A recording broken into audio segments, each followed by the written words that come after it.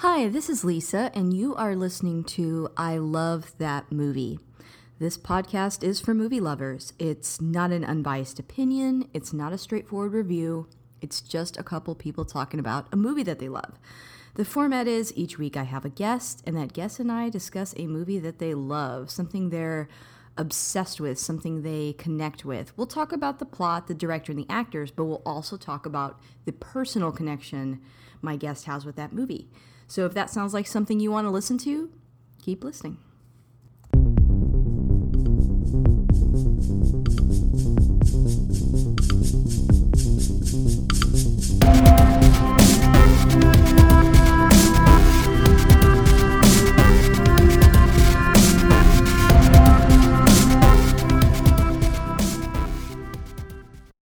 Hey, this is Lisa, and you're listening to I Love That Movie. And if you want to catch up with me on Twitter, I am under AYA Lisa Cosplay. I'm also on Instagram under AYA and as in Nancy AMI Lisa. And we have a closed Facebook group called I Love That Movie. The group's closed, but if you just send me a request, I'll add you. It's just a safe space for movie lovers to discuss their favorite films, judgment free. And if you like what you hear today in this episode, please subscribe and rate the show. It helps get the word out. And if you happen to leave us a positive review in iTunes, you're automatically entered to win a $20 gift card to a movie theater chain of your choice. So please leave one today. Once I get to 30 entries, I'm going to draw names. So yeah. Well, I want to transition into my guest today. We have a newcomer on the show. I have Kelly. Say hi, Kelly. Hi. Hey, and did you want to introduce yourself a little bit to our audience? Yeah.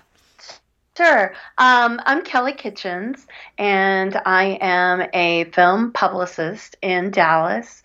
And my main passion in life is classic films. My husband and I travel the country to as many classic film festivals as we possibly can. And I work film festivals here in Dallas, so it's kind of a nice little roundabout way to live. Yeah, man, I'm so excited to have you, and I live vicariously through all your photos. I'm so jealous when I see them. It looks so fun. Well, come join me someplace. Yeah, I really need to. Like, I'm so jazzed every time I see your pictures. I'm like, oh, that would be so fun. And I really have to credit you, since I've covered some of the festivals that you've invited me to cover. It's really exposed me to a lot of different films that I maybe wouldn't have seen before. And so, I'm sort of vicariously through you learning about classic films too. And so, yeah. I love that. I loved hearing that. That makes me so happy. Because the thing is that even if it's a classic film, it's an, quote unquote old film. If you've never seen it before, it's new to you. It's a new film.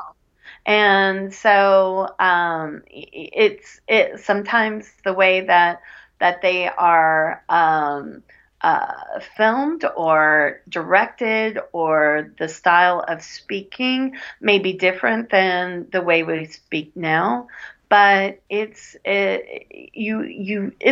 like listening or going to a film that has that's a British film, and your ear gets trained into learning to hear the British dialect and the words that may be different as you're sitting there watching the film. So it's the same with classic films. Anyway. Yeah, I agree. I completely agree. And with that, what classic film are we discussing today? Today, we are talking about Meet Me in St. Louis. It's from 1944, an MGM musical. And I just couldn't be more excited to talk to you about this film. I just adore Judy Garland. I basically fell in love with Judy Garland when I saw Wizard of Oz on TV. When I was like 4 or 5 years old. I recorded the Wizard of Oz. This is before VHS and VCRs, or before my family had them anyway, I would sit with a tape recorder, an audio tape Aw. recorder, by my TV, and I purposely asked for a tape recorder when I guess it was for my ninth.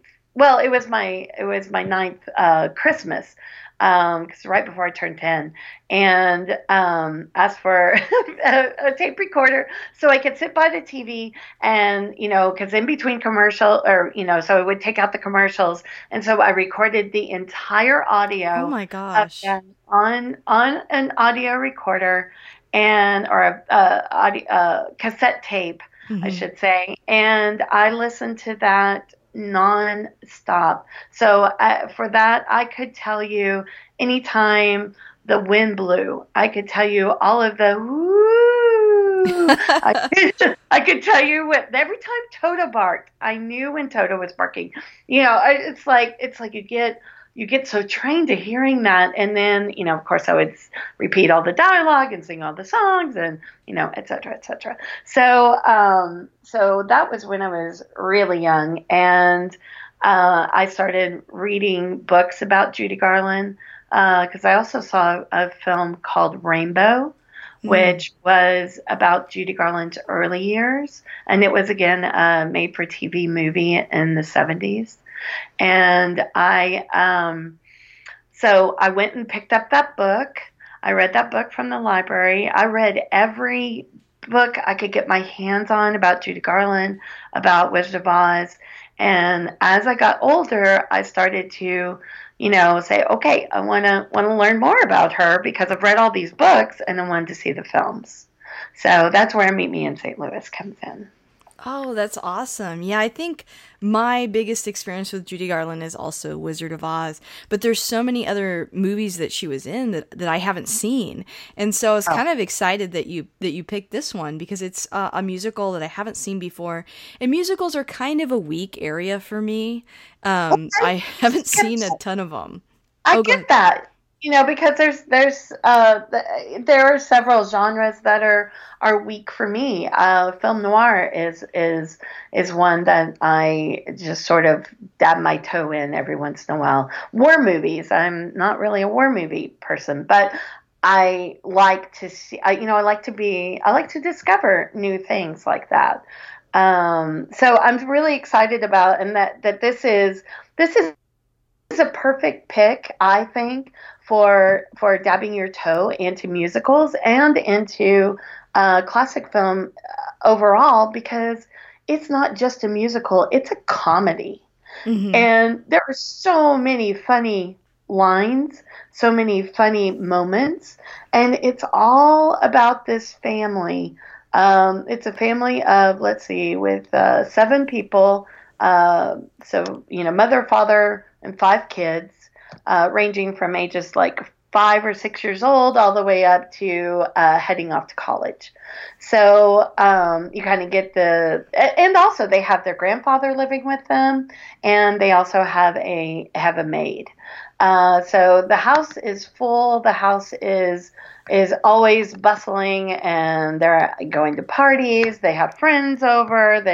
And so it is like you're walking into their family, and you're invited to the party. Oh yeah, I completely agree because as I mentioned, this was the first time I watched it, but I did really enjoy it. And as I was researching more and more about it, the more I learned about it, the more I liked it. Um, Yeah. yeah. And the plot, is pretty simple. I was gonna kind of start us off by sort of you kind of summarized it there a little bit already, but I was gonna read the synopsis. It's literally like a line Yes, because go ahead. it's Go a ahead. quick summary of the movie. But basically, here it goes. The movie came out in 1944, and it takes place in 1904. So here we go. In the year leading up to the 1904 St. Louis World Fair, the four Smith daughters learn lessons of life and love, even as they prepare for a reluctant move to New York. Yes. We'll go with that. Okay.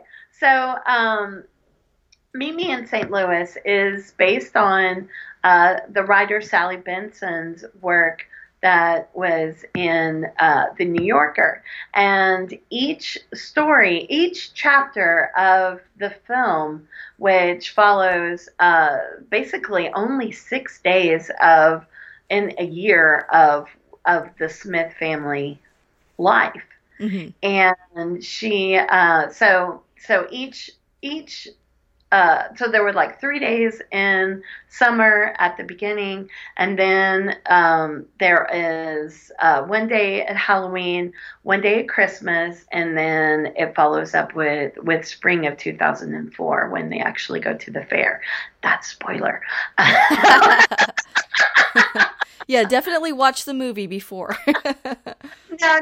Because really, Meet Me in St. Louis was the song. It was like the popular song about going to the fair. Mm. And so you hear Judy and her sister, Rose, who is played by Leslie Brennan. They are just singing it at the top of their lungs, and they're walking around all the time, the whole summer before singing Meet Me in St. Louis. And, and then their father comes in and is like, oh, I wish people would go to the fair and leave me alone because he had to get work, right? So Yeah. this is the whole year before the festival starts. And it was a real festival in 1904. It was it was called the Louisiana Purchase Exposition, which then was shortened to the St. Louis World's Fair. Gotcha. And what's so interesting about that is the Louisiana Purchase was made in 1803, but they missed a year. Putting everything together for the fair, especially back then, was so time consuming. Mm-hmm. It ended up being a year later. So it was the gotcha. 101st anniversary, which I think is such an interesting little tidbit. Yeah, definitely. Yeah, I had read that Sally Benson, the character of Tootie's based on her, right? Specifically? Yes. Yeah. Yes, and she's the youngest. And Margaret O'Brien, who was actually, she was actually 7 because she was born on my mother's actual birthday. Oh, So cool. 15th, 1937, my mother and Margaret O'Brien were both born. So, yeah. Wow. That's funny. Connection, yeah. So she was actually 7 and in the film, but she was playing about a 5-year-old, 6-year-old. She's still a teeny tiny woman. Mm-hmm. She actually told us at the TCM Classic Film Festival, when she was introducing this film on its 60th anniversary in 2014, that somebody auctioned the coat that she's wearing at the end, or during the Christmas scene, the red coat that she's wearing at the Christmas scene, and she can still wear it today, which is a little bit crazy. That's crazy, yeah. She's a tiny little woman, but is full of acting power. Mm-hmm. She won for this film. She won what was called the Juvenile Oscar, for which they don't have anymore. I kind of wish they did still have that. I know, right? Because there are so many really amazing actors that are children. I was thinking the little boy who played in the Jungle Book last year. Yeah, he was amazing. Yeah, I agree. He was in every scene in that movie. But anyway. Yeah, no, totally. And I'm sorry, I'm jumping around. So no, you're fine. You're fine. Keep me on track, otherwise I can go up. All I was going to say next is that this film, it was a box office smash. So if you haven't seen it yet and you see it, just keep that in mind. It grossed more money than any other prior MGM release in the past 20 years when it came out, with the exception of David O. Selznick's Gone with the Wind. So it was big. It was a big movie that people really really got into. And you have to really put yourself into the time frame of when this came out. So it came out in 1944. So we were 3 years into America anyway was 3 years into World War II, Hmm. and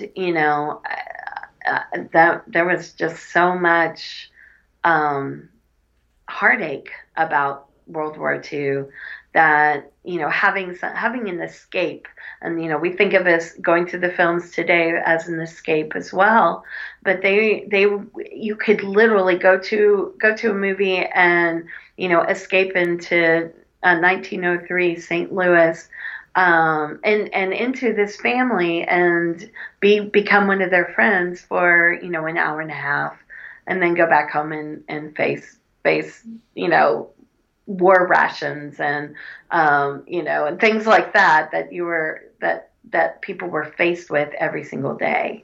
No, that's a good Uh, point. Yeah.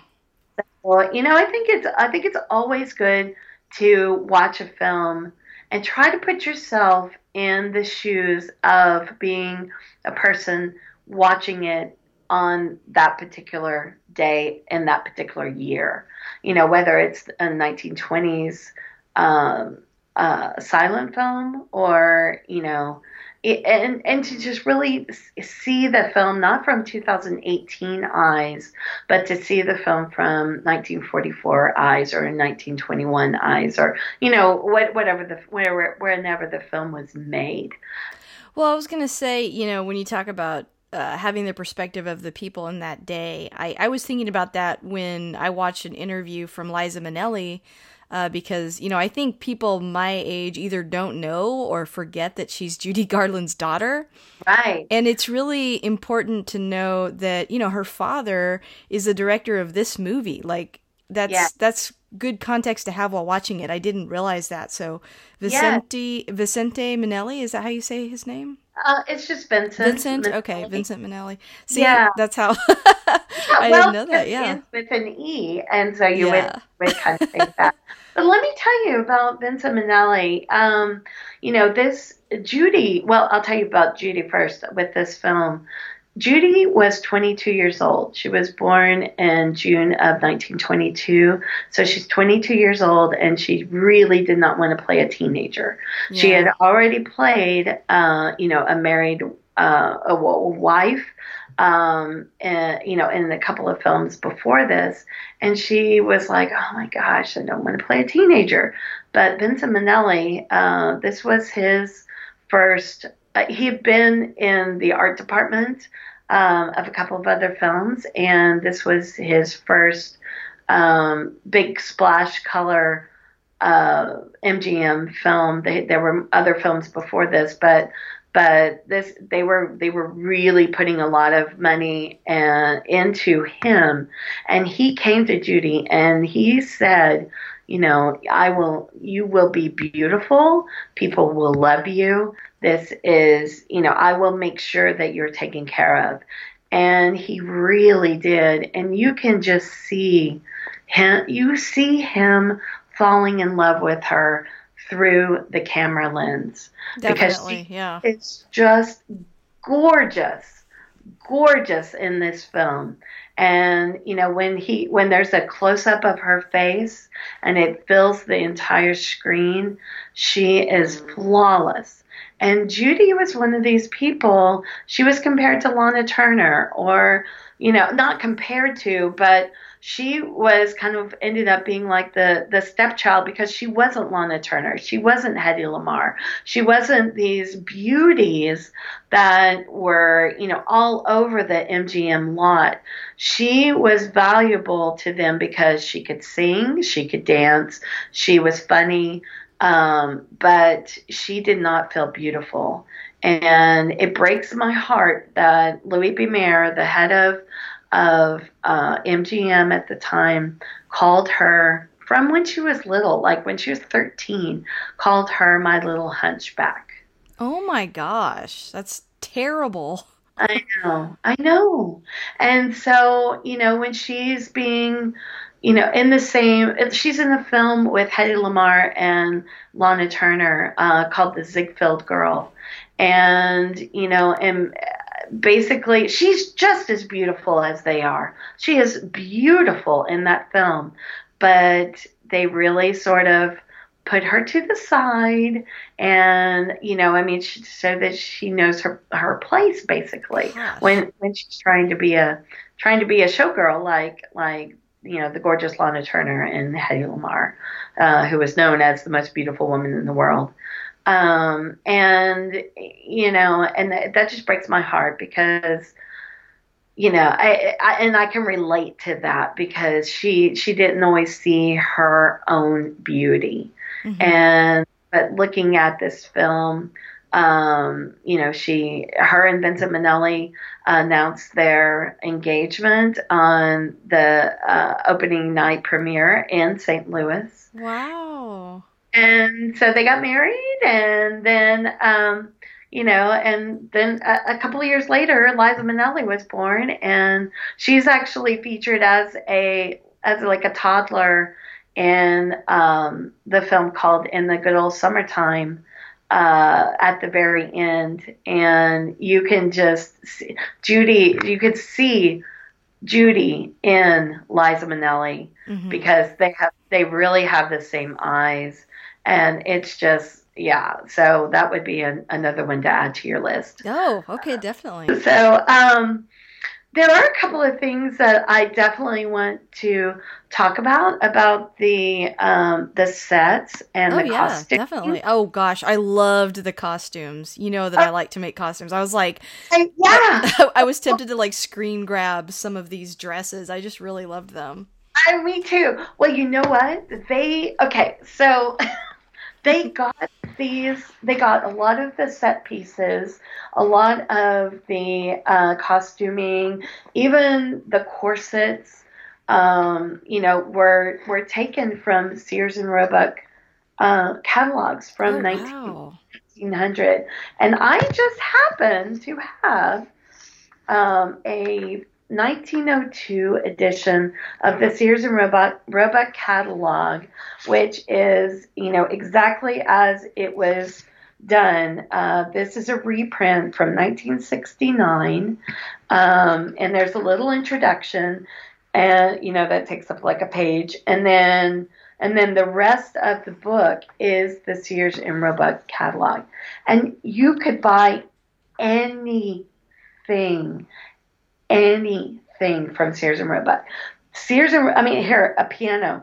Right now, because I tagged a bunch of pages, from things that were on set, like clocks and brushes and mirrors, handheld mirrors, the horse-drawn buggy, as well as corsets and dresses and hats, and just you could get anything from Sears and Roebuck.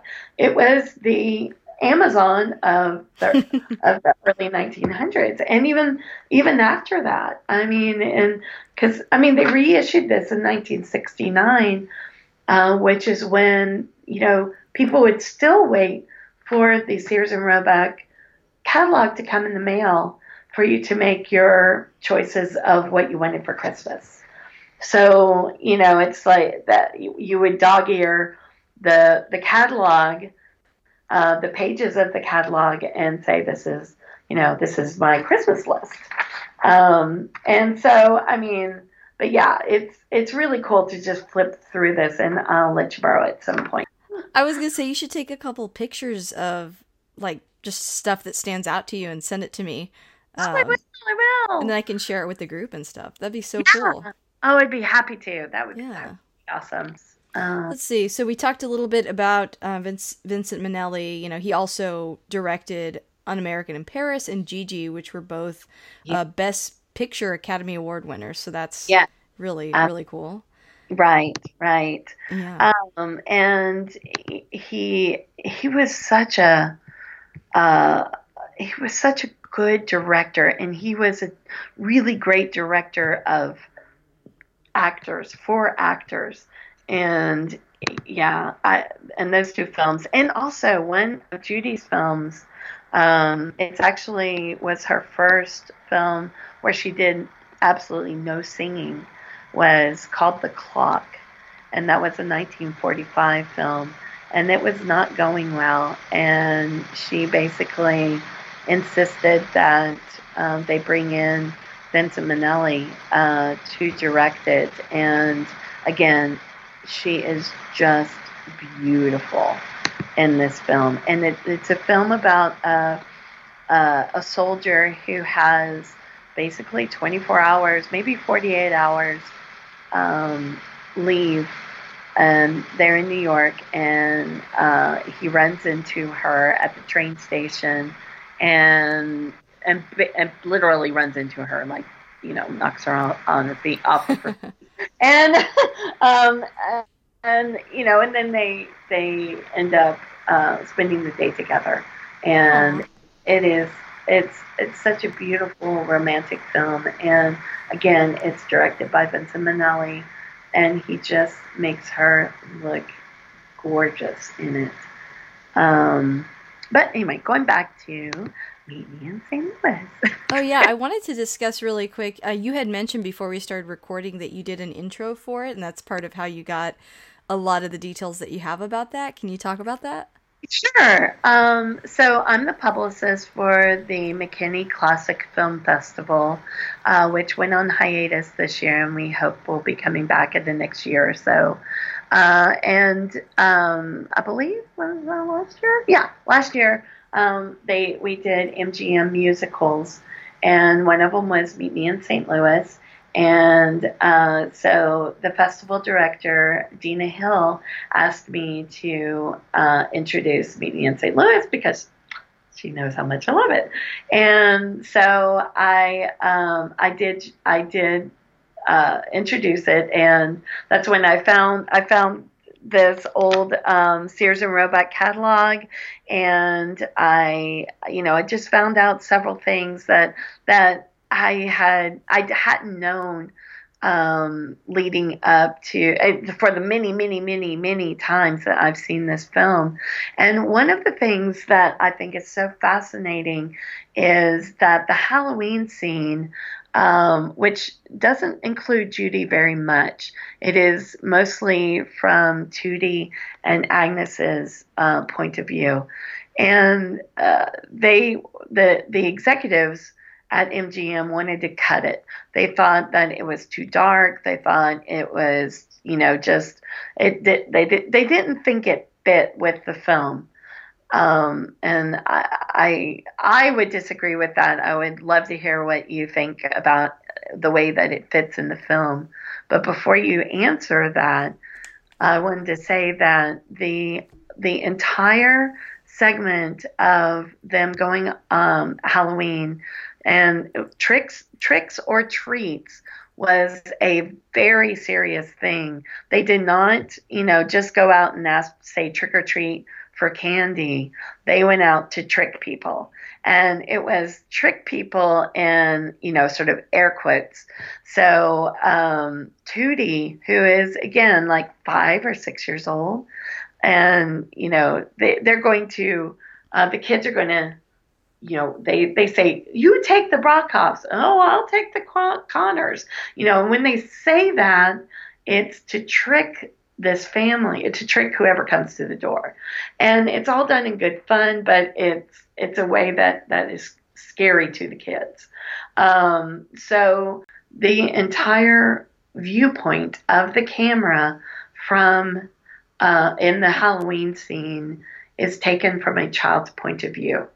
So it is as if, though, you are 5 years old running with Tootie to go and take the Brockoffs. And so everything is done from a very low angle of her looking up at a horse that, startles her, or her walking up the stairs to knock on the door of this house, and like peeking through the windows. And it is fascinating to know that, and then to go back and watch it, because it's beautifully done. Mm-hmm. Yeah, I was gonna say this part. I guess like the first time you watch it, kind of feels a little out of left field almost because you're sort of taking a break from the main character of the story that we've been following, and now we're looking mostly at Tootie. And yeah, the Halloween tricks were they seemed extreme to me. Like, I think under a modern lens, it's like, oh my gosh. I mean, I feel like now when we say trick or treat, it's like all in good fun. You're not really gonna do anything, or maybe you egg someone's house, but which is not a good thing. Yeah, which is still not a good thing. But I mean, it's not anywhere near as destructive as like what these children are doing. Well, Yeah. it's funny because there is a line before they leave, before Tootie and Agnes leave the kitchen to go out. Okay, so the next door neighbor, one of the older daughters says, Mrs. Truitt said she left her hammock on, all folded up on the porch, and if the kids would please return it after they were done stealing it. Mm-hmm. So, it's like everybody kind of, and then there's a bonfire and there's children at the bonfire. And it's all children, like catching things on fire. Yeah, that part seemed crazy to me. I was like, what? Who leaves these kids around all this fire? Well, but if you notice, it was all things that were kind of broken up anyway. So, oh, okay. It's a chair that, like a three-legged chair. Well, who wants to sit in a three-legged chair? Right. Yeah, that makes sense. Okay. And so they were throwing things onto the fire that were, already destroyed. Gotcha. Okay.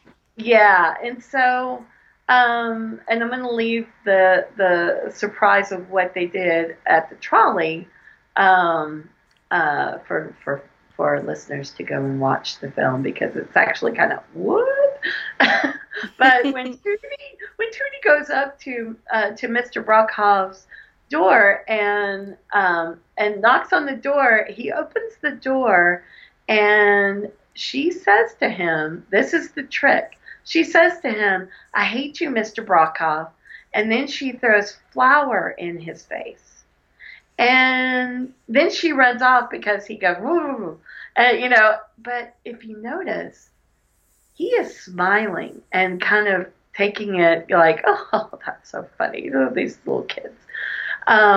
So, it's still all in good fun, but, they know it's expected, I guess you would say. Yeah. I definitely sense that. Like, I could see how he's an intimidating old man to a child, yeah. But he knows that. And like, maybe he's like that because he wants them to stay off his lawn.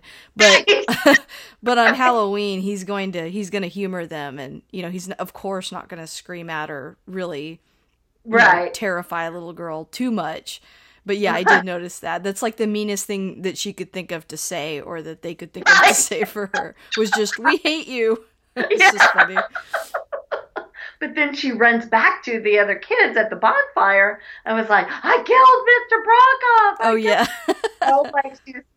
Because that was, that was the equivalent of it's just a child's imagination gone, and using their imagination to just, go off the charts and so, it's even though for a child to say, "I hate you," and then to throw flour in their face and then to run back and say, "I killed him," it's almost kind of refreshing of how much of her imagination was running wild. And here's another part about Tootie that, I hope that you picked up on. All of her dolls are sick. They are all either buried, and she would have to dig them up if they move. They are all they're all just kind of in failing health. and I really, that's not really explained in the movie, but for our 12th anniversary, Mark and I actually went to St. Louis for the Muni, which is a an outdoor theater in St. Louis, on the fairgrounds of where the St. Louis World's Fair took place. Wow. They were celebrating their 100th anniversary this year, and they had Meet Me in St. Louis as their, a stage production, as their final show. And I'd never seen it as a stage show, and it is a little bit different. But what came clear from that was that Grandfather Perfader was a doctor, Hmm. and he had medical books that Tootie was reading. And so she was looking at anatomy, and she was, and so he was like teaching her all, anatomy things. That's a 5-year old. And and so that's where her imagination of, oh my God, they're all sick. All my dolls are sick. And oh, poor Margareta. She's never looked so pale. And she's a doll, she's a China doll. And of course she looks pale. And so I thought that was really fascinating. But because you get the sense that she's a little, she has a little bit of a morbid fascination with her I imagination. definitely picked up on that part. Yeah. It's like every time she told a lie, it was so dark. But it was kind of funny because you knew kids like that, or maybe you were a kid like that. It felt very real in a time where, a lot of movies, I feel like kids don't always feel authentic. I definitely felt like Tootie felt very authentic in the film. Oh, definitely, definitely. And she's got the funniest things flying out of her mouth.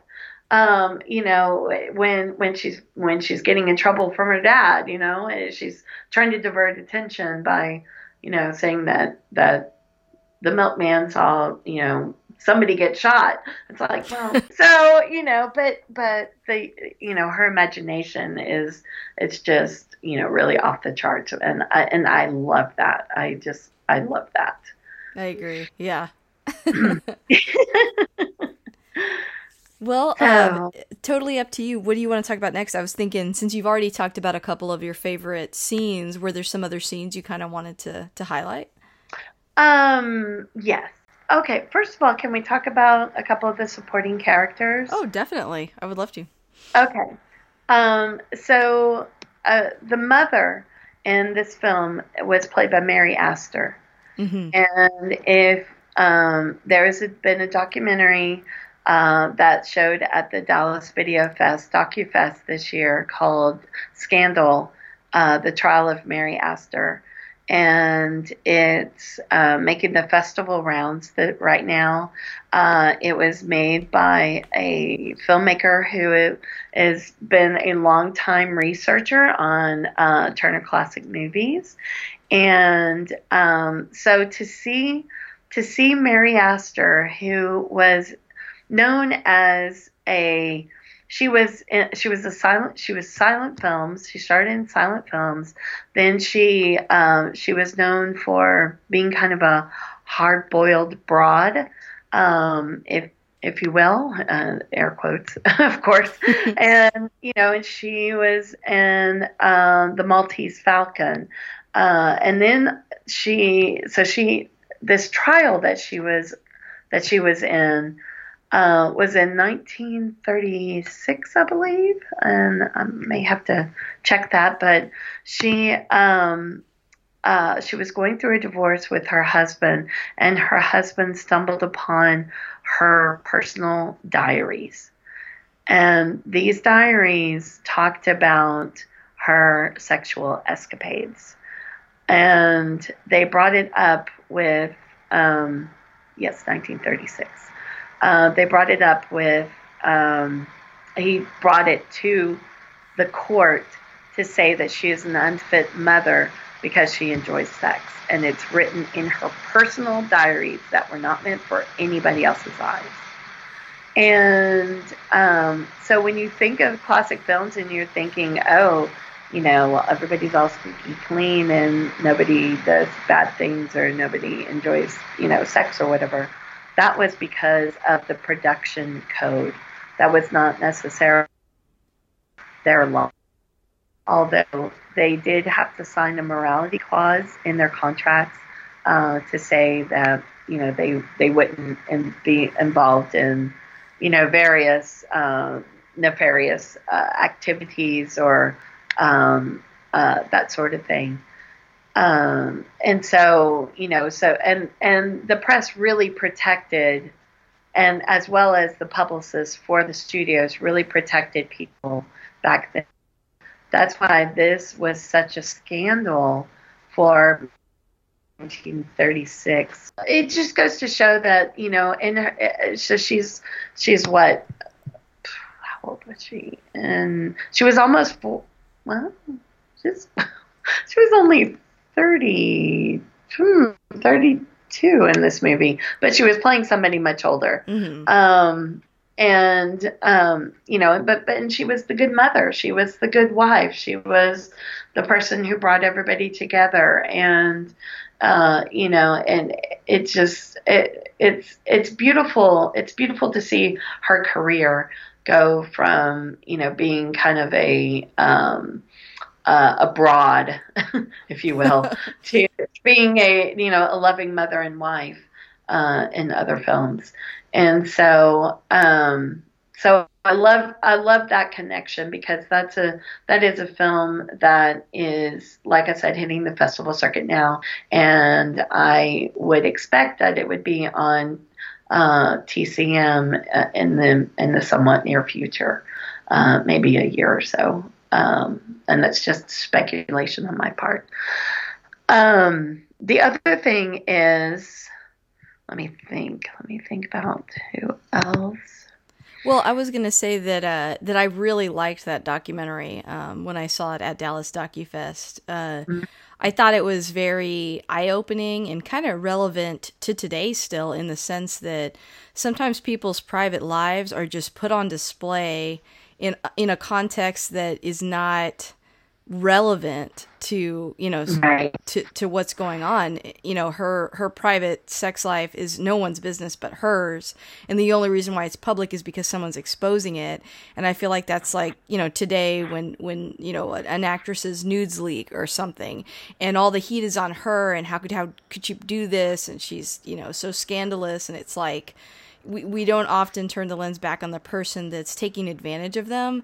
And right. I think that documentary was such a, kind of a triumphant success for Mary Astor, because she was able to recover from that in a time that, it was really hard to. I mean, you were saying that, actors had to have squeaky clean resumes, basically, and this mm-hmm. really threatened her entire career, but she stood up to it and fought back, and eventually the judge was like, realized how ridiculous this whole charade was over right. over just a guy wanting her money, basically.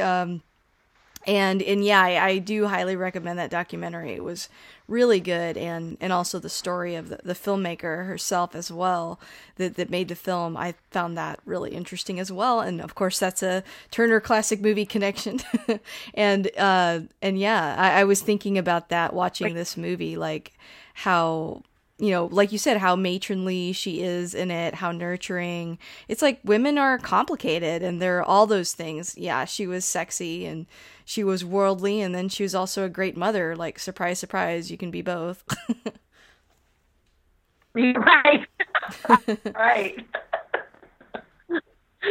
Yeah. So, I'm glad that you saw that, and I'm glad that we were able to talk about that too. Yeah. I think.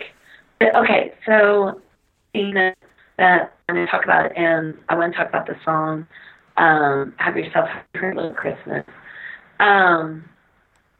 So Judy is playing she's an older sister and she helps take care of the younger ones.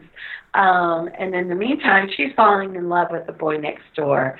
and I just adore that song, which is actually called "The Boy Next Door," and it's so at the end of the film is the Christmas the Christmas chapter of the film, and she runs into, or she sees Tootie is up really late when she should be in bed waiting for Santa Claus.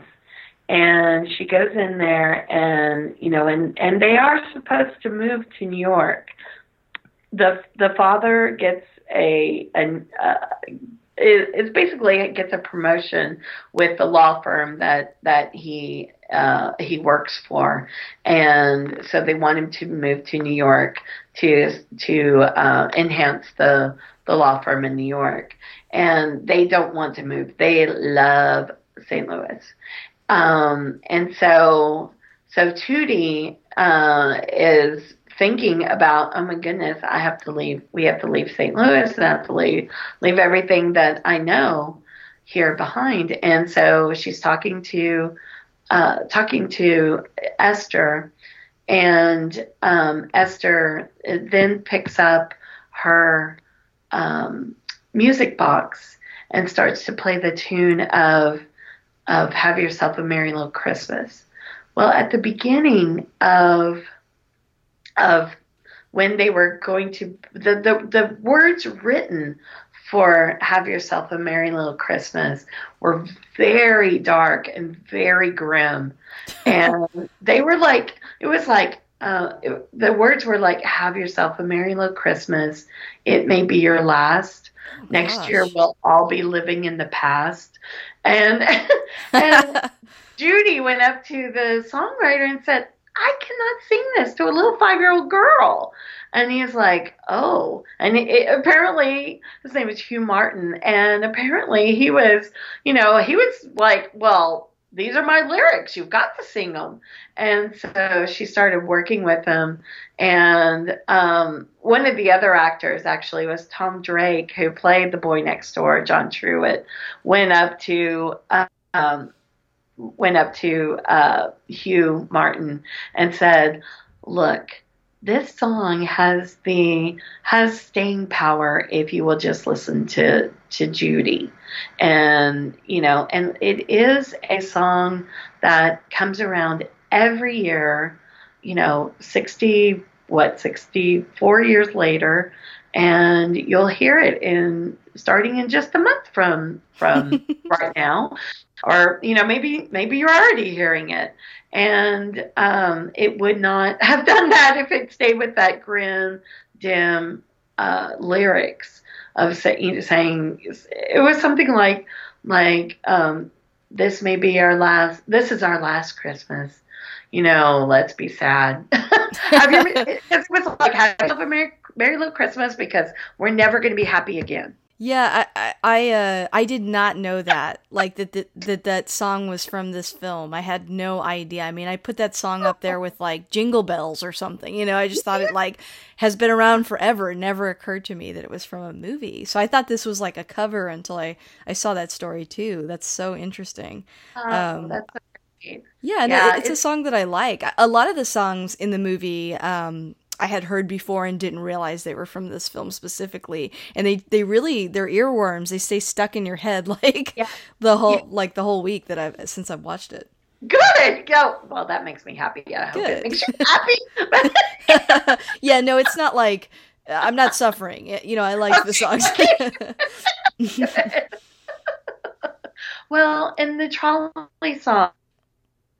The trolley song is let me go back and say each song in this film, and the biggies are really, "Have Yourself a Merry Little Christmas," "The Boy Next Door," and the trolley song are, those are probably the cream of the crop of the songs in the film. And if you take them out of context of the film, they can stand alone as a story.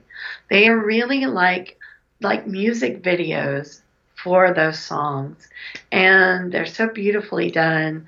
I love how how fleshed out and full they tell the story, and watching them as they're sung and danced, and it's just I just think they're beautiful works of art just as songs and music videos by themselves.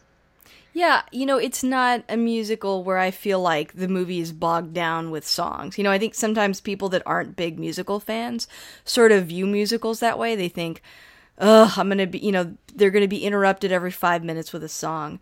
And this movie doesn't feel that way at all. It seems like all the songs come at just the right time. And I feel like there's a lot of really feel-good elements in this movie that give a movie that's essentially, as we've talked about before, it's just about a family that's maybe going to move to New York or not. and, Right. and a few days out of the year, like that doesn't sound exciting, but I think because they center it around these holidays and the fair and just these songs that are so catchy, and beautiful costumes and things like that, it really adds to the staying power of the movie. In a way that like there's a lot of musicals that I've seen where there's so many songs and maybe I remember one or two, but I feel like the main ones that you mentioned, I mean, they're for the most part easily recognizable even outside of the movie, like you said. Yes, yes. And one thing that I think is really funny is that when the very, very first time that Judy is singing with Lucille Bremer, that's her sister. And so they're singing by the piano, meet me in St. Louis, Louis, meet me at the fair. And, and the father comes in and says, and he interrupts them and says, "Will you stop that screeching?" And to think of somebody saying to Judy Garland, "Stop that screeching," is just hysterical to me because I mean, Tony Bennett has even said that she had the best voice that he's ever heard. And and so I think there's just some really funny moments and funny lines. I mean, but there's a scene where Judy and so Esther, let me say the character name, Esther and Rose, the oldest daughters, are really scheming to find dates and go, have a boyfriend. And so, so when the oldest one, Rose, is escorted home by Colonel Darley, and Esther says, "Oh, Rose, him?" And she's like, "Uh-huh." And she said, she says, "Did you run into him accidentally?" And she goes, "Uh-huh, almost."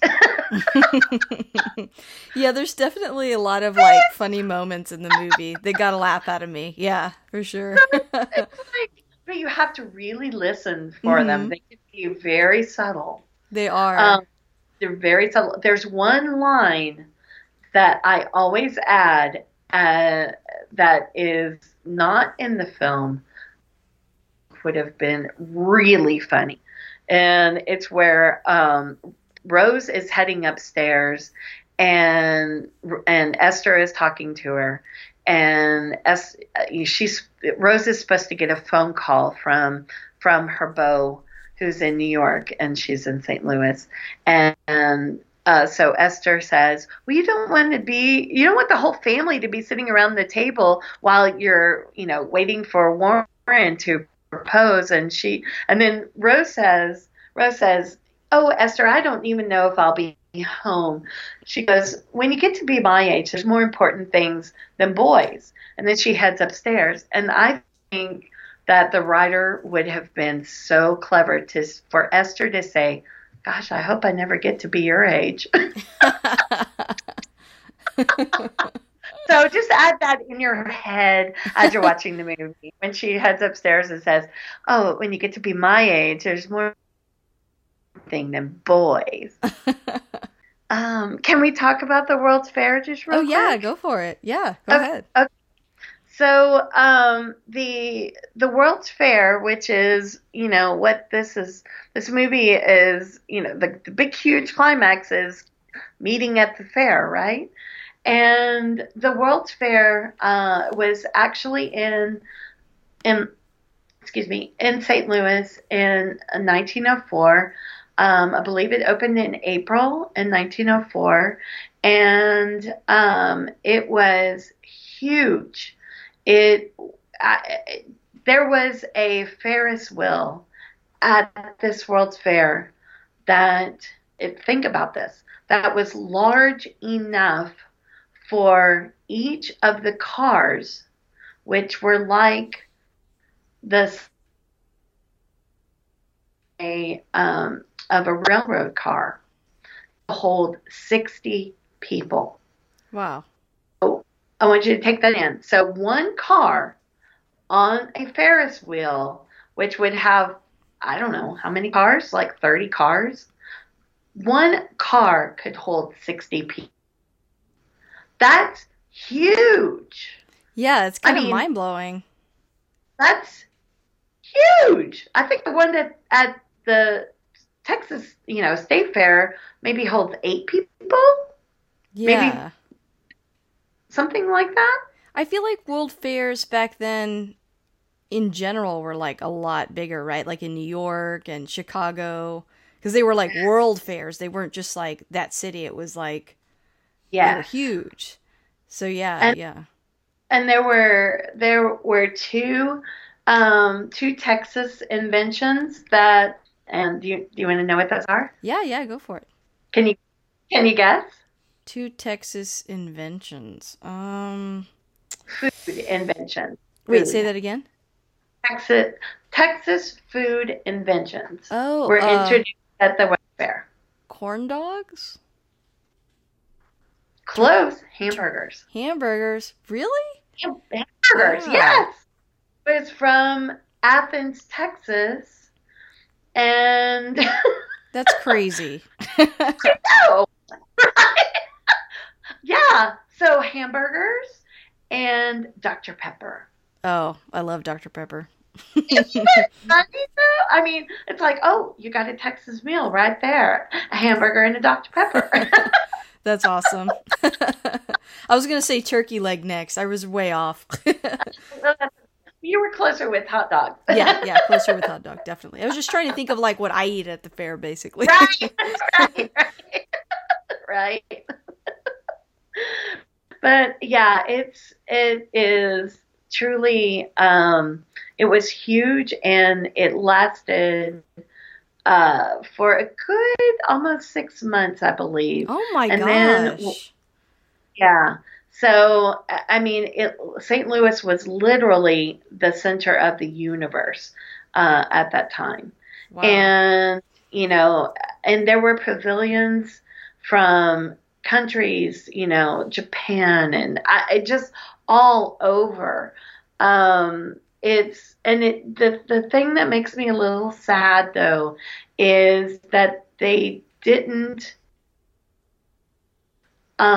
keep very much of it around. Not like the way they The did here in fair, Texas.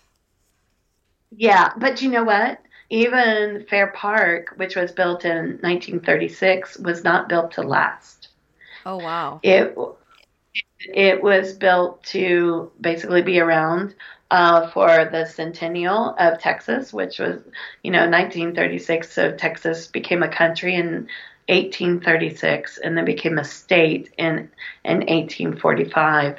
And it was not expected to last, and which is why there's so much restoration that has been done, and there's more that needs to be done on the murals and the buildings and the sculptures that are out there. Which thank God they're doing that, Yeah. because the largest the Fair Park is actually the largest collection of Art Deco buildings and artwork in one spot in the country. and you know, and Dallas doesn't hold on to its history very well. It They does not, really yeah. kind of they tear it down and put something else up, and then then they wonder why it's known as the city. I'm not Lincoln, Lincoln, where Kennedy was shot. But anything that's older than 1963 is bulldozed, and then they put up a bright, shiny building. Yeah. And so we have very little of our history here. So the fact that Fair Park is there and and has been saved, but it's a national um, landmark monument, basically, the fairgrounds. And so, thank God, it won't go away. Yeah, I noticed that this Um, time because or like a couple years ago because I had watched a documentary um that involved like the Chicago World's Fair. And I think that's when like I was realizing, oh, okay, so like a bunch of places had these. They weren't just like a state fair. They were like much bigger than that. And then I had that thought. I was like, I don't think if you go to Chicago or New York, you still see the fairgrounds the way that you do in Dallas. So that kind of clarifies that for me. I was like, I feel like you Good, don't, like you can't go to Chicago and see like, oh, this is where the World Fair was, even though they did make all those buildings and that kind of stuff there too, but they didn't right? preserve them the same way. I mean, there's tons of stuff to see in Chicago, obviously, but Yeah, it's just obviously, interesting, that they right. didn't save that. Yeah. So St. Louis was the same way. They didn't really hold on Well, to all that stuff. they didn't, and there are some buildings that are still there. The and I may have this a little bit backwards, but I believe it's the art the art museum was one of the museums that remained there. There's also a place called the Music Box, I believe, and I need to look that up, but that's still there and is just gorgeous. I think mentioning all that history with the fair kind of helps, the audience today at least like put that into context because I think watching it now you're thinking, "Oh, it's like the state fair today." Like that's kind of exciting. I don't understand why it's this exciting, but knowing that it lasts 6 months and that, there's pavilions like you Yeah, said from all over the world that really puts into perspective why it is the climax of the movie. I did have the right. sense watching the movie too that like they mentioned, oh, when we move to New York, we're basically gonna live in a shoebox and like all these other things. And I was like, I told my husband when I was watching it, I was like, I kind of feel the same way. Like they really make St. Louis look very appealing. Like I don't think I'd want to leave it. I mean, just based on what I'm seeing in the Right, movie. Yeah. right, right. Well, and I couldn't wait to get to St. Louis. I went to St. Louis for the first time in 2016, Oh wow. and I wanted to see anything and everything that had to do with me in St. Louis and the World's Fair. And so I went to I me and my husband drive to Kensington Avenue, which is where the Smith family and the boy next door live. Oh Uh, wow. and Kensington Avenue is there, and they are houses from that time period. They're not quite as big or grand as those houses that are depicted on in the film, but and the spot where it was 5133, because she says I live at 5133 Kensington Avenue and he lives at 5130. No, I live at 5135 Kensington Avenue and he lives at 5133. Well, 5135, there actually is a spot for a house at 5135 Kensington Avenue, but it's a vacant lot now. So, Oh, gotcha. and I took a picture, of Kensington Avenue's sign. so, so yeah, and yeah, so anyway, so we went searching for anything and everything I could find that was from the fair, and like I said, there's not much left, but the things that are left are really, it's a forest park. Um, there's there is a statue of King Louis on a Oh, wow. horse, which is named, St. Louis is named for King Louis from France, and it's, let's see, oh, here it is. Okay, so this is called is the Crown Jewel. Well, basically, yeah, it's called Crown Jewel. Oh, no, no, no. Oh, the Jewel Box Greenhouse, the Muni Outdoor Theater, the St. Louis Zoo, which was there and is world renowned. The Yeah, it is just, it's beautiful, but I wanted to see more. I wanted to see the statues. I wanted to see, the buildings. But I mean, once the World's Fair was over, there the city had to go on about its life basically, and there weren't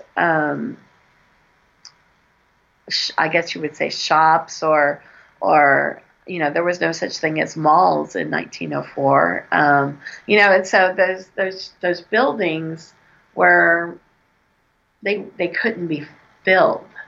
Gotcha. Yeah. So I don't want to end on a downer note, but That's okay. but anyway, but one thing I will say is that there is a lot of history in St. Louis, and I was so thrilled to be there and to see the history that is still there. If you're a history buff, if you love this movie and you go to St. Louis, then there are things that are worth searching out, that either fit with 1904 or that fit with the film from 1944. So I thoroughly enjoyed myself, as much as I thoroughly enjoyed the movie. So, and it's it is a film I return to time and again. You can watch it any time of the year because That's true. There's so many holidays. yeah, for Halloween, for summer, for spring, for Christmas, and it is and I cry every time. As much as I laugh in the film, I always cry. For people that don't like to cry in films, I love to cry in films. Me too. Me too. It is a good release for Yes. me. And, if I know I'm going to cry in a film, I'll watch it again. And it's a good cry because it ends on a fun note. And I mean, just, and the film just truly, I will say again, makes you feel like you are a member of the Smith family or one of their friends. And, I love having friends like that. Yeah, no, I agree. I think, watching it the first time at the beginning, I thought that the dad was going to be like a bad guy. I thought he was kind of like, I don't know, like Mr. Banks in, in Mary Poppins, where he's going to kind of come around, but not in the way, not completely, but that's not what happens. I mean, in real life, they actually did just move, right? They moved to New York because I think, like, there's a part of you watching the movie that's like, oh, come on, he's got this huge promotion and, like, this is life. Sometimes you got to move. But in the context of the film, there's this just really idealized, kind of romanticized version of a family that maybe it's not 100% true to life, but it is an escape and it is like a relief.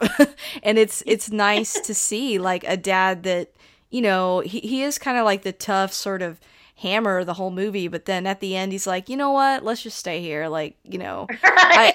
Yeah, it's like, that's so unrealistic, but especially given how he acts throughout the movie, but it's like refreshing, because it's kind of like what you wish would happen. It's like, wouldn't it be great if we just stayed in St. Louis forever and just enjoyed this fair for the rest of our lives? That's kind of like how the movie sort of ends.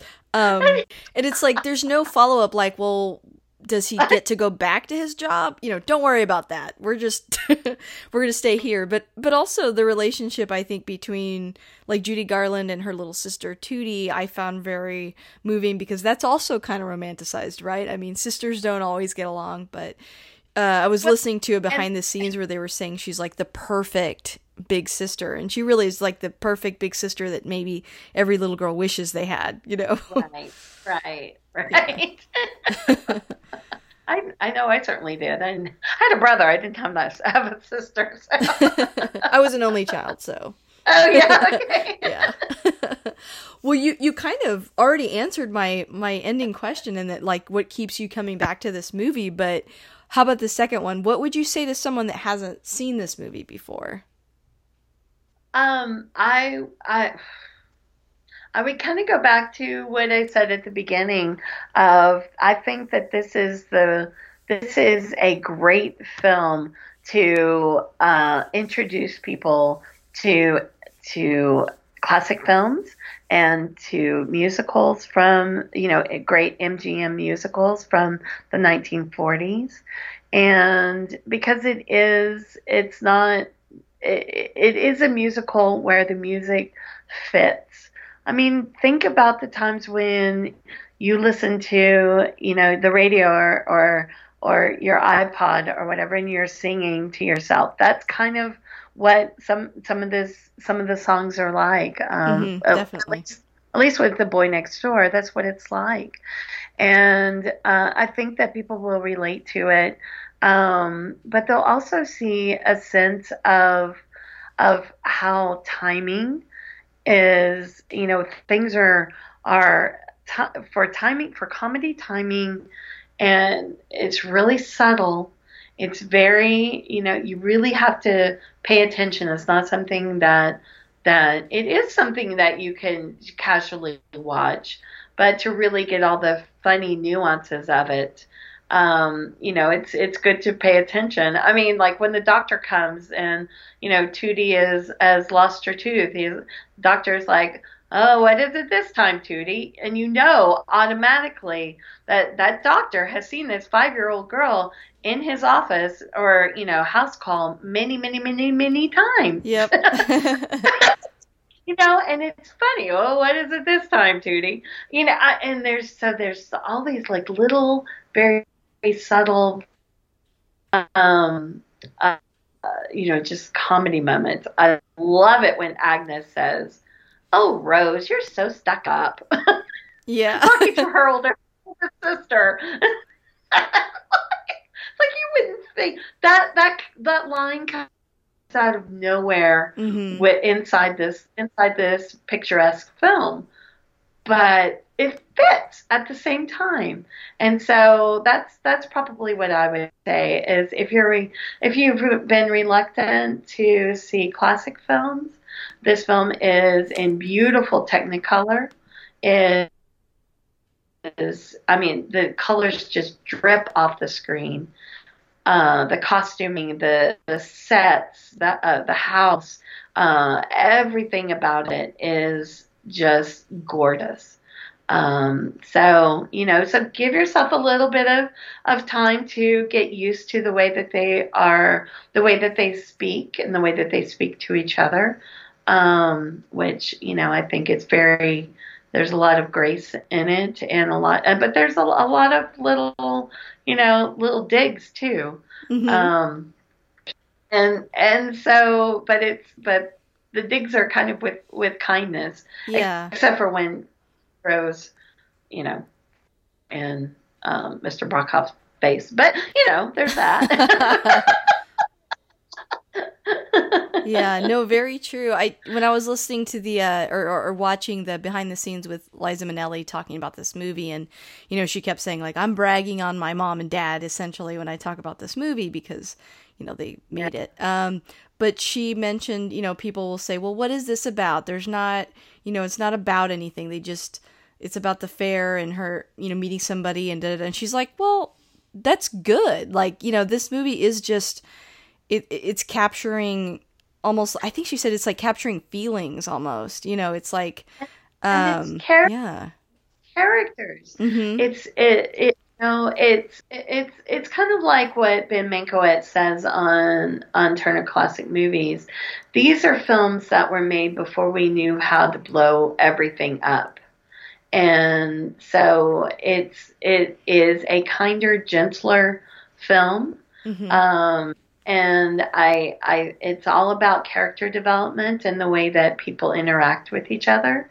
And, and there's a lot of funny lines. There's beautiful sets, beautiful clothes. The costuming is just gorgeous.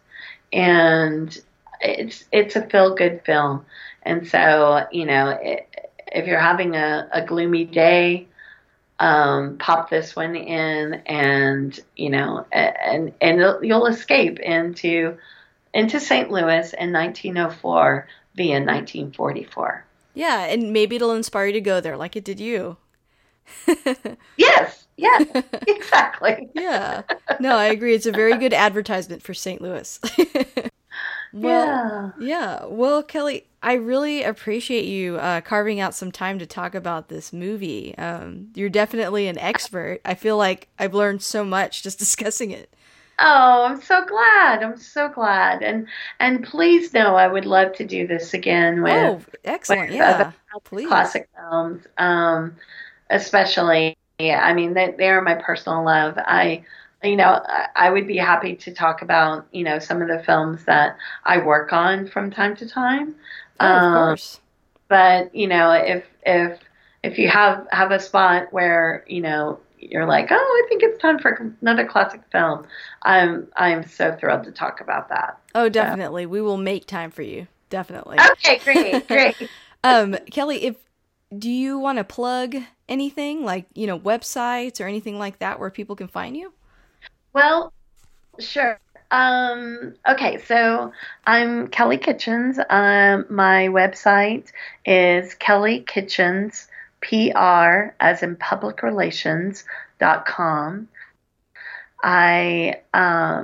Coming up, I will be covering the Ernie Kovacs Award on December the 8th at Alamo Drafthouse in Richardson.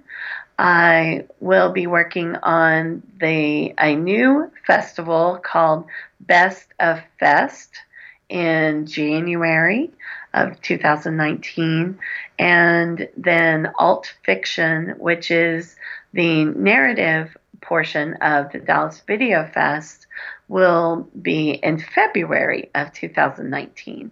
So, and that website is videofest.org. Otherwise, you'll see me around or at festivals, even if I'm not working them. They end up being our vacation. And so feel free to contact me. I'm on Twitter at Kelly J. Kitt, KIT. And I'm happy to talk about other festivals that we go to. We go to like 4 or 5 festivals around the country. That's so cool. Yeah. Each year, and they're our vacation. I don't, I'm like, we'll be going to the 10th annual TCM Classic Film Festival in Hollywood in April, and even though I work it, I don't work it. It's my vacation. Okay, cool. Well, I'm excited. And I encourage you guys to reach out to Kelly and see she's always on the cutting edge of what's happening, especially locally. If you're in Dallas, there's just something going on pretty much every weekend. So keep an ear out. Yeah. There's a lot of art going on as well, art festivals and things that are going on during November that I will be visiting, and it's all over my Facebook page, which is basically Kelly. My Facebook page is Facebook.com/Kelly Kitchens, and that is with an S on the end. And it does include my married name, which is Kelly. I'm Kelly J. Kitchens Wickersham on Facebook, and I would be happy for you to follow along, and maybe meet me at some of these other festivals, art festivals or film festivals that are coming up, because I always love talking art and I love talking film. Excellent. Well, thank you so much, Kelly. Have a good night. Yeah, you too. Thank you, Lisa. No This problem. was so much This was fun. so fun. I had a blast. I can't wait to have you back. Okay. Bye. Thank you. Bye.